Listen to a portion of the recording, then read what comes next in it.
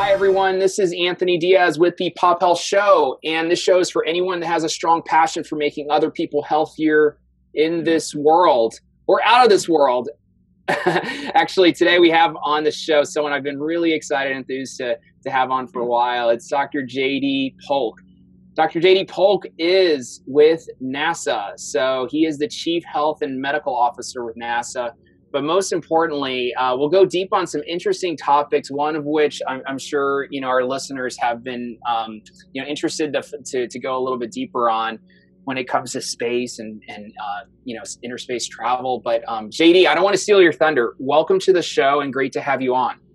Oh, thanks, Anthony. It's great to be here. I appreciate it. Yeah, no, thank you, JD. And so super fascinating, idealistic role that you're in. A lot of kids aspire to, work for NASA and to do what you're doing, but take us to your origin story. What are the series of events that got to where you're at today? Oh, wow. I guess, depending on how far we want to go back, you could probably go back to watching Dr. McCoy on TV, right? But thinking if I wanted to somehow combine medicine and space. But where I really got my start after emergency medicine residency, I was also in the Air Force Reserve, and part of my duty was to do search and rescue and support for space shuttle missions.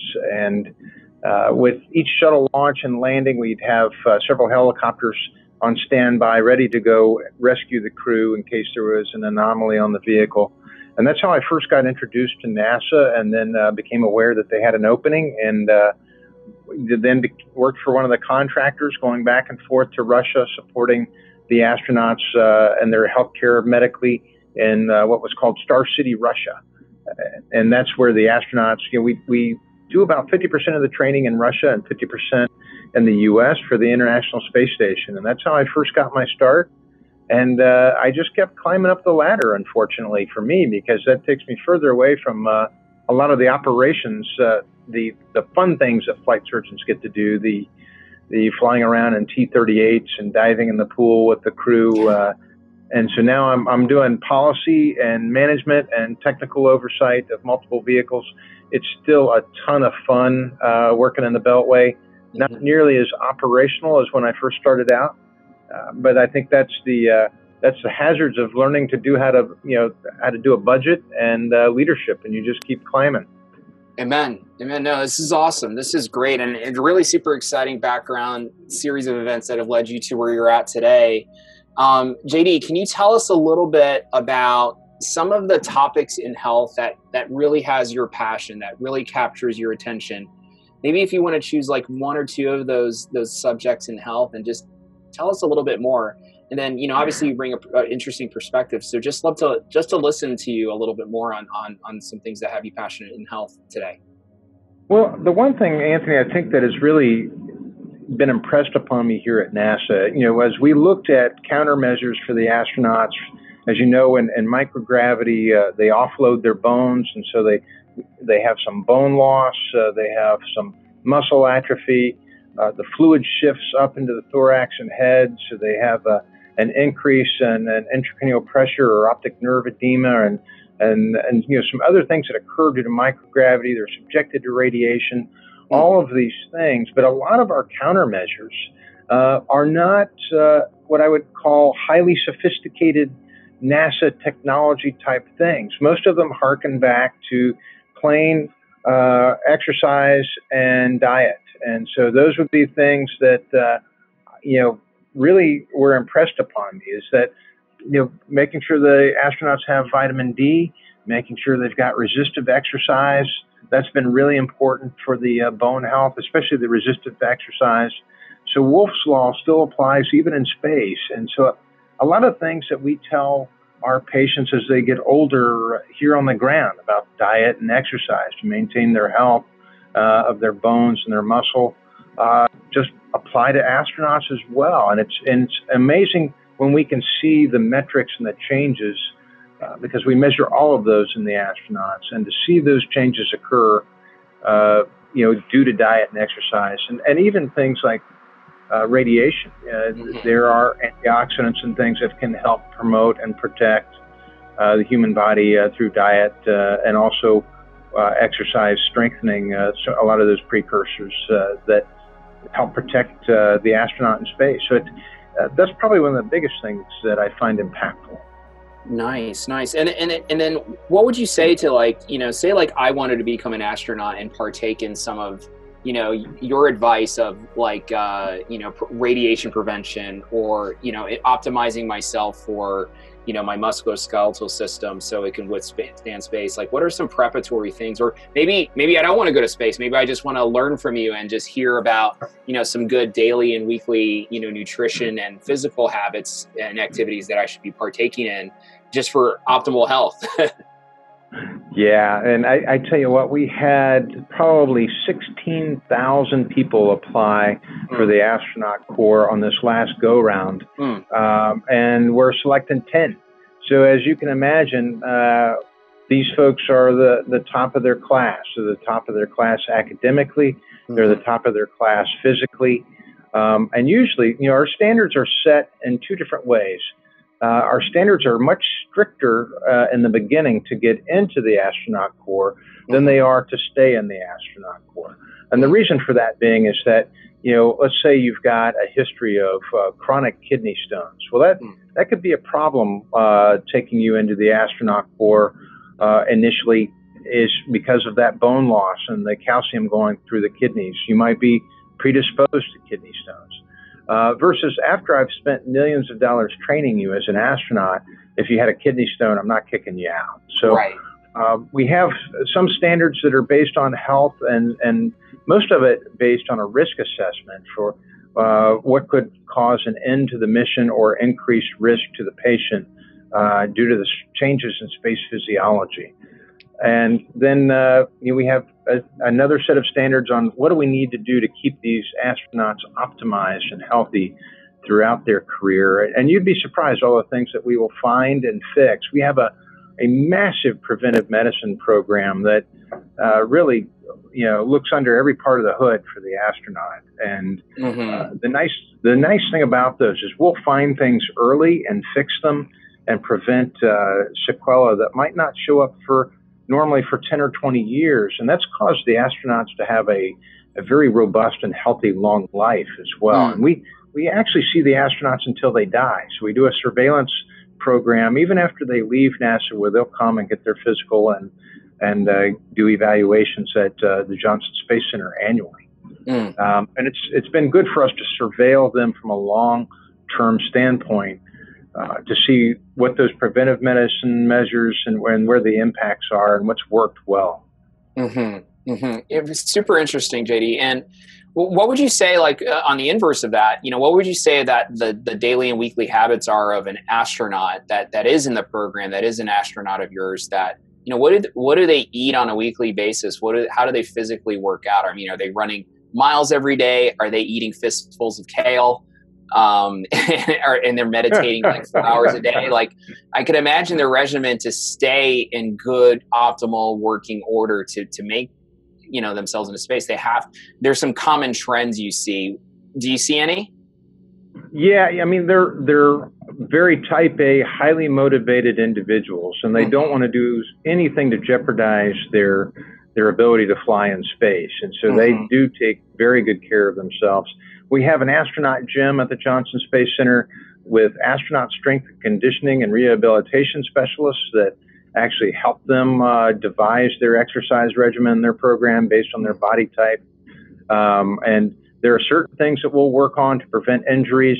We might increase shoulder exercises, for example, knowing that the shoulder is going to get a heavy workout in a spacesuit doing certain mobility and exercises when you're doing a spacewalk. And so we'll tailor some of the exercise regimen based on the job as well. But they're pretty fit individuals, and they, obviously we don't have a lot of folks that smoke or have habits that are deleterious to their health, because they are very motivated to stay healthy in order to execute their mission.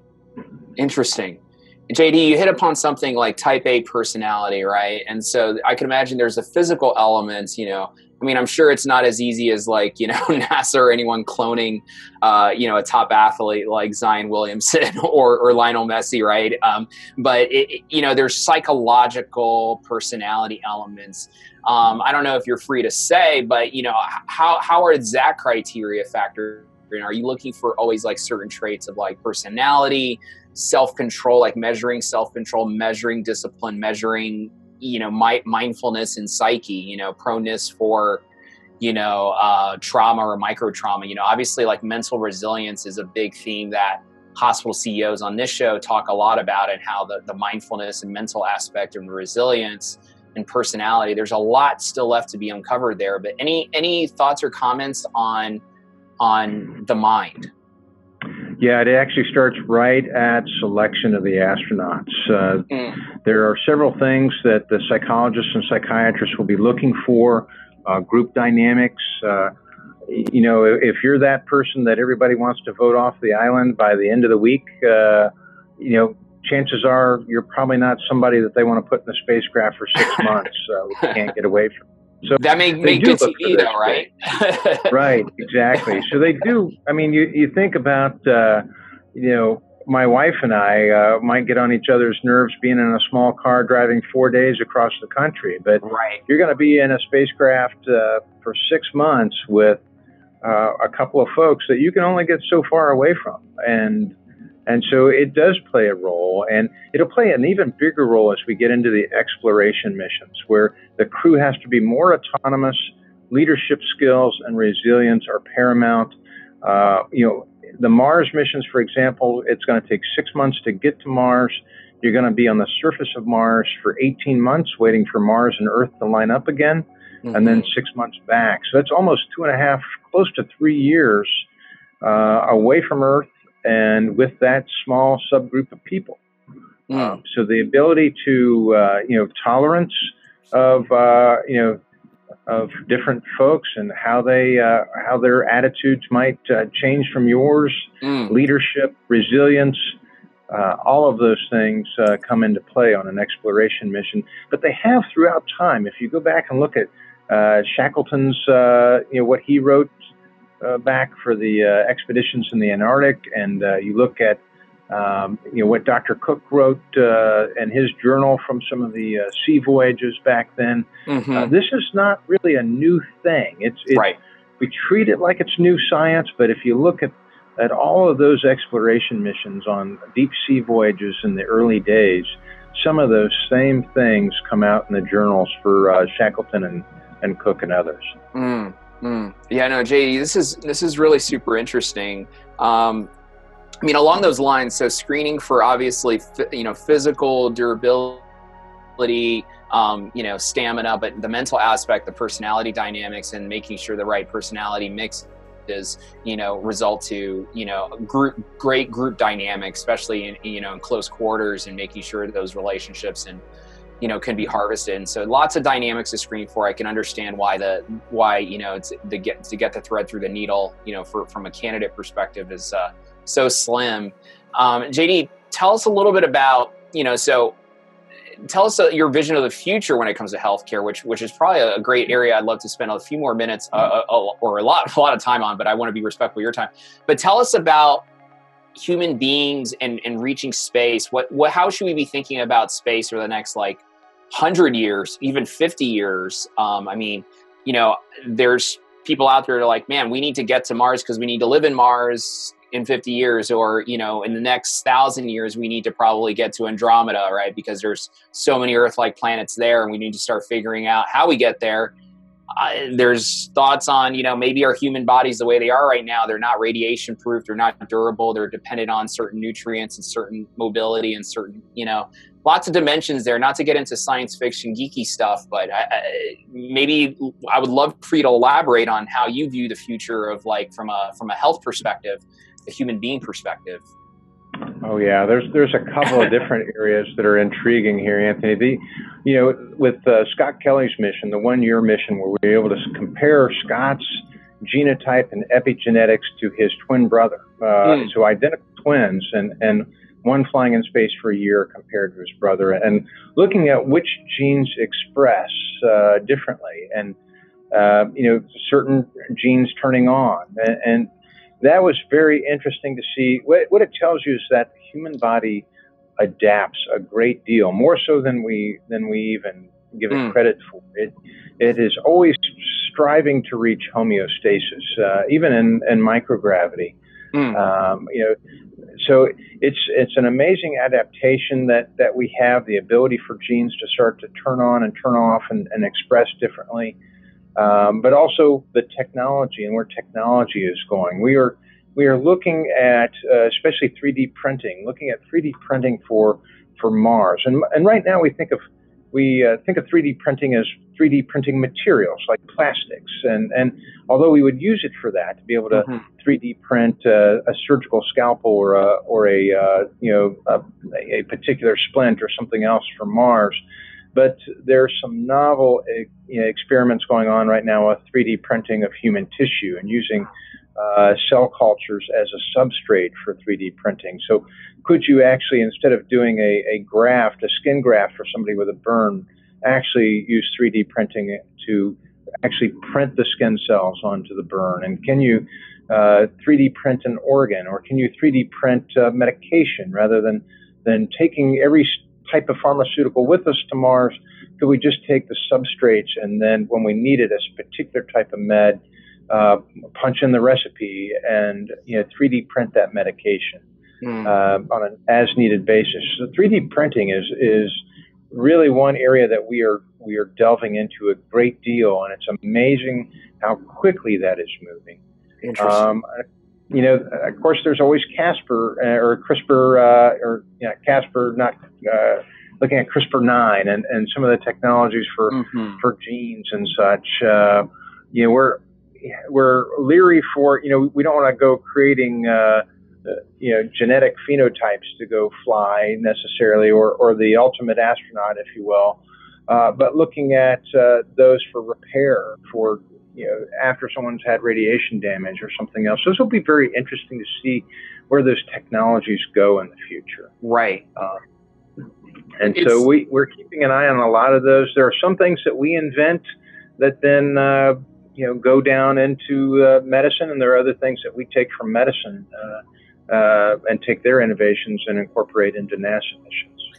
Yeah, the CRISPR technology is super fascinating, right? There's obviously good and bad with any new technology that can come out, but obviously presents itself with some great opportunities. A lot, I think a lot about. There's a lot of people I listen to the show that think a lot about, when and if do we need to get off the planet to sustain ourselves, right? And so that's that's more of like a philosophy. I can honestly say that's not a religious question. That's just a philosophical. Does one believe that we need to make it off of the planet at some point?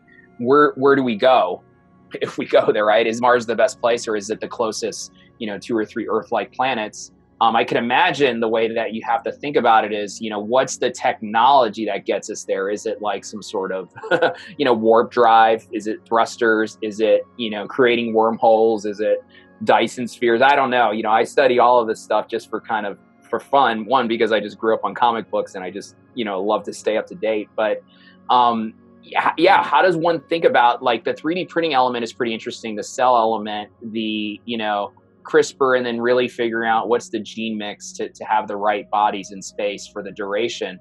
But for scenarios where we may need to go through, do you have any thoughts on like like wormhole travel or really making it to Andromeda? Like, does the level of thinking how we think about like a body that needs to take us there, probably that level of thinking has to change so drastically. It feels like maybe we're even a couple sciences away from that. I'm just geeking out with you here. No, you're perfectly fine to geek out. NASA looks at far out technologies with our science and technical development divisions, and it's we're looking at things from ion engines to all sorts of things, and even with a little bit of a skunkworks type lab that looks at theoretically, what are the mathematical probabilities of things like warp drive and et cetera? Are those things theoretically possible where you can essentially wrinkle the edges of space to increase our ability to travel in them. Some of those things are way out there, and of course not in the.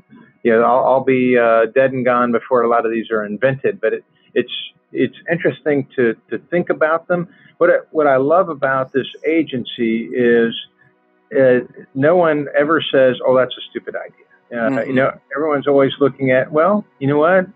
That might be theoretically possible. Let's go back and look at it. And it's always amazing to look at those things. Certainly for me, it's helpful for me from a radiation perspective. One of our biggest risks is not only solar radiation, but what's called cosmic galactic radiation, or galactic cosmic radiation, depending on which way you want to word it. But GCR, which are these heavy ion particles that go zipping, that are coming from outside our solar system and passing through our solar system, probably from outside our near Earth, from other galaxies and elsewhere. And those can do a lot of damage to the human body and the DNA because they're such heavy ions coming with high energy transfer versus a solar radiation particle. And one of the best ways to combat that is to decrease your exposure, which means increasing the velocity and shortening the transit time between point A and point B. So although it'll take us 6 months to get to Mars now, if we can invent better engine technology to shorten that trip, that actually aids the health of the astronaut by decreasing that exposure to that high energy transfer radiation. Interesting.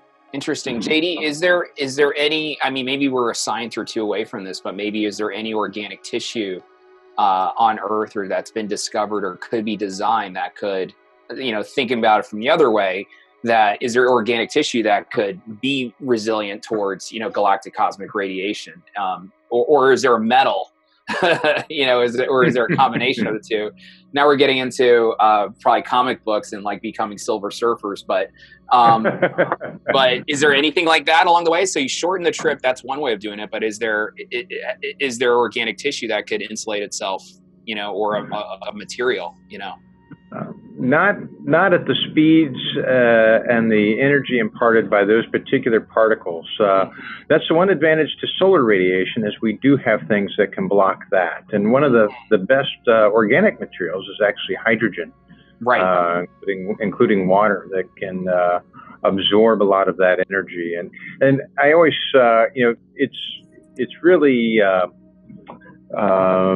taking this very complex aspect of radiation and boiling it down to something simple. But if you think of solar radiation similar to like a shotgun with a limited amount of energy that can be stopped by sandbags and other things, and you think of the galactic cosmic radiation as a high-powered rifle that can go through most things, including metals and other objects, that's probably one of the better analogies to think of those as. And so, unfortunately, with those high energy transfer particles, even when they slam into a metal, although the metal might stop it, it's going to, almost like a croquet ball, knock another particle off the other side. So you get what's called spalling.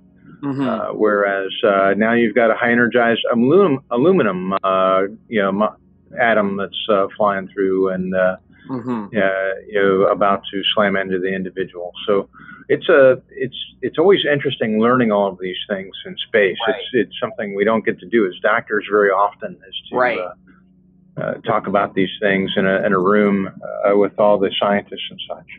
It's super interesting, to understand the physics of it and how it all breaks down, because it does relate to, how to travel obviously through space. And then JD, so, with your family, like my family, like my grandkids, would it be reasonable to expect or to plan for that, my grandkids or my great grandkids, they're going to be living on another planet? Are we there yet, or are we still far away? We don't need to worry about my grandkids or great grandkids living on another outside of Earth.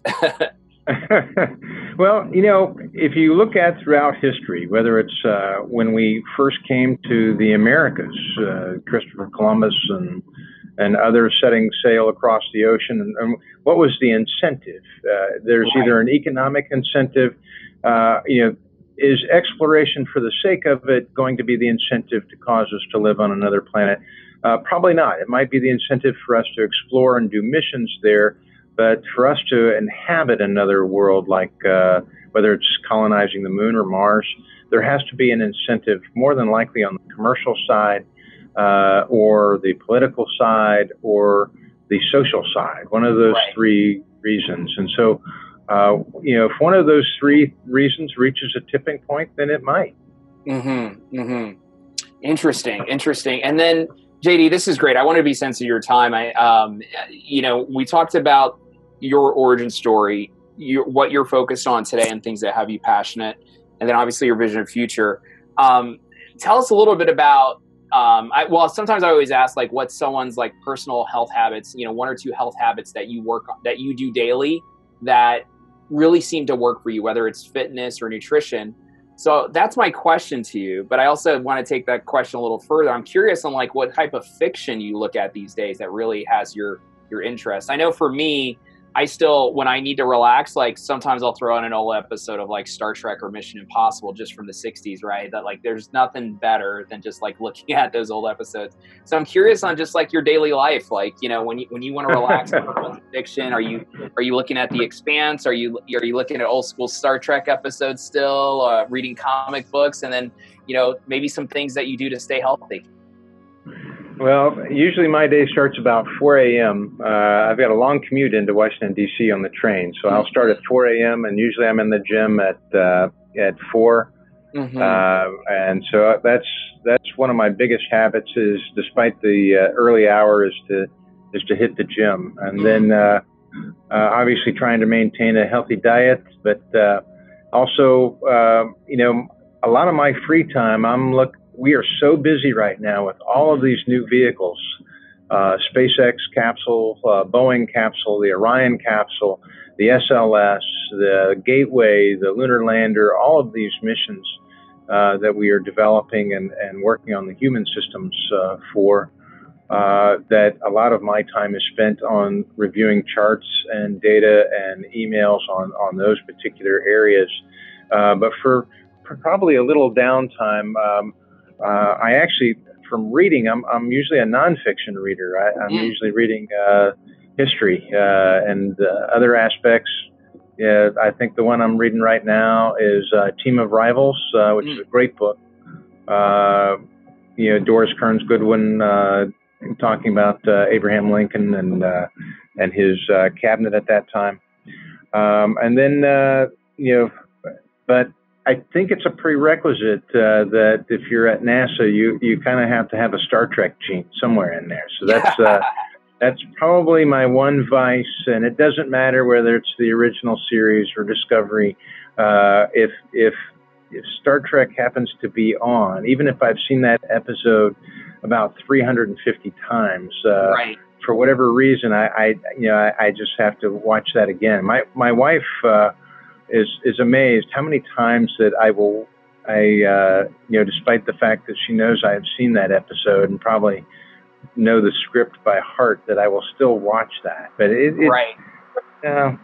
I think part of that is Gene Roddenberry's vision of the future being a very positive vision, and that's always something that you can latch on to, whether 20 years ago or even today. I think it's still a necessary commodity to hope and think that the best parts of us will carry on into the future.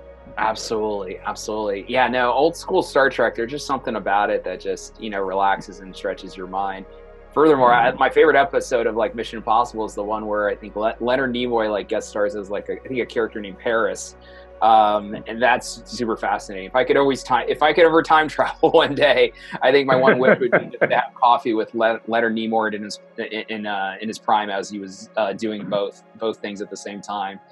Super interesting thoughts on, and very cool about the waking up at 4 a.m. I try and wake up at 4:30 a.m. every single day, and I'm trying to work myself backwards, but for a lot of our listeners that try and wake up early, like whether it's 4 or 4:30, what's one or two tips that you have for getting to bed early? Because obviously that's the prerequisite, right? Oh yeah, and for me, I have to turn off the email and the screens at least a good 30 or 40 minutes before I plan to go to bed. Otherwise, I'm still answering email in my in my subconscious, thinking about something that somebody sent or something else.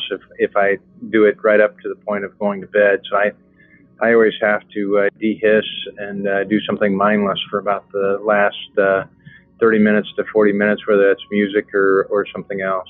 I love it. I love it. Yeah, no, thanks for the tips. Yeah, I'm always trying, a lot of our listeners are always trying to, get up earlier, and in the modern world where we have new message types that are coming out all the time, like, we didn't even have like Apple Watch messages, like a year and a half ago. Now it's a whole other type of bombardment we're getting. But yeah, no, JD, this was great. Apologies if we went over. I can geek out with you for many episodes. Maybe we have a part 2 of 3 and a part 3 of 3 and volumes of the show. But honestly, JD, as you work on different missions and could just share more, obviously about your passions and different things that you're touching, would be great to have you back on. And but thank you for making time. JD, what would be a good way for our listeners to connect with you if they'd be interested in engaging? Probably the best way is to keep following us on, the www.nasa.gov. We will put a lot of what we are doing on the human health side on that website, but also in the context of the different missions that we are doing. We are the busiest that we have ever been at NASA. We are developing so many vehicles. It's busier than when we were in Apollo. It is really probably the busiest time that I can ever imagine. And it's not just space vehicles. We're developing new experimental aircraft, a low boom aircraft. There's just a lot of different things going on with commercial crew and helping the commercial space flight folks get off the ground, no pun intended, to allow them to take a foothold, because we need them to start to take over the low Earth orbit part of this, so that we can concentrate on the exploration missions. And it's exciting to see their successes too, to watch the SpaceX DM-1 mission, Boeing OFT mission coming up in the months to come, to see Virgin Galactic reach that 50-mile mark as the demarcation for space in December, and again to fly their first passenger in the back a month ago. And then Jeff Bezos' Blue Origin coming online very soon with their capsule. There's just so much going on. And aside from the U.S., I mean, the Indian Space Agency looking to loft their astronauts into space in the next 3 years. And yeah, it's really a tipping point. It's a $3 trillion industry in the next decade. I mean, it's an amazing tipping point in space. And so I'm waiting for when we finally break ground on a space academy. That's what I want. Yes. I want to, that's my retirement job. I want to go teach at Starfleet, and then I'll be complete. Yes. And please, let me know if that's being formed, and please, I will mop the floors for Starfleet Academy. I will mop the floors. I will serve. I will do whatever it takes to be a part of that. That would be amazing. JD, very exciting, very exciting stuff. Very exciting on the economy, on the economic side, right? But I think most importantly, JD, you're at the forefront of all things health and medical when it comes to astronauts and NASA, and so it's really super fascinating. I appreciate your leadership in the space. I appreciate your thought leadership in the space. Really appreciate what you're doing. JD, this was great. This was great to have you on the show. So thanks for giving us, we would definitely go to the website and check out, the status of all these different missions and what's going on. It's super fascinating. To our listeners out there, this is the Pop Health Show. This show is for people that are passionate about health. JD, thanks again. Thank you so much for being on the show. We'll love to have you back. And thank you so much. Well, Anthony, thanks for the invite. We appreciate it. And any chance we get to talk about space, and especially for me, talking about healthcare as it relates to space, that's always a good day. Amen. JD, thank you so much. This was great. Really appreciate it. All right. Thanks, Okay. Anthony. Thank you. Take Thanks. care.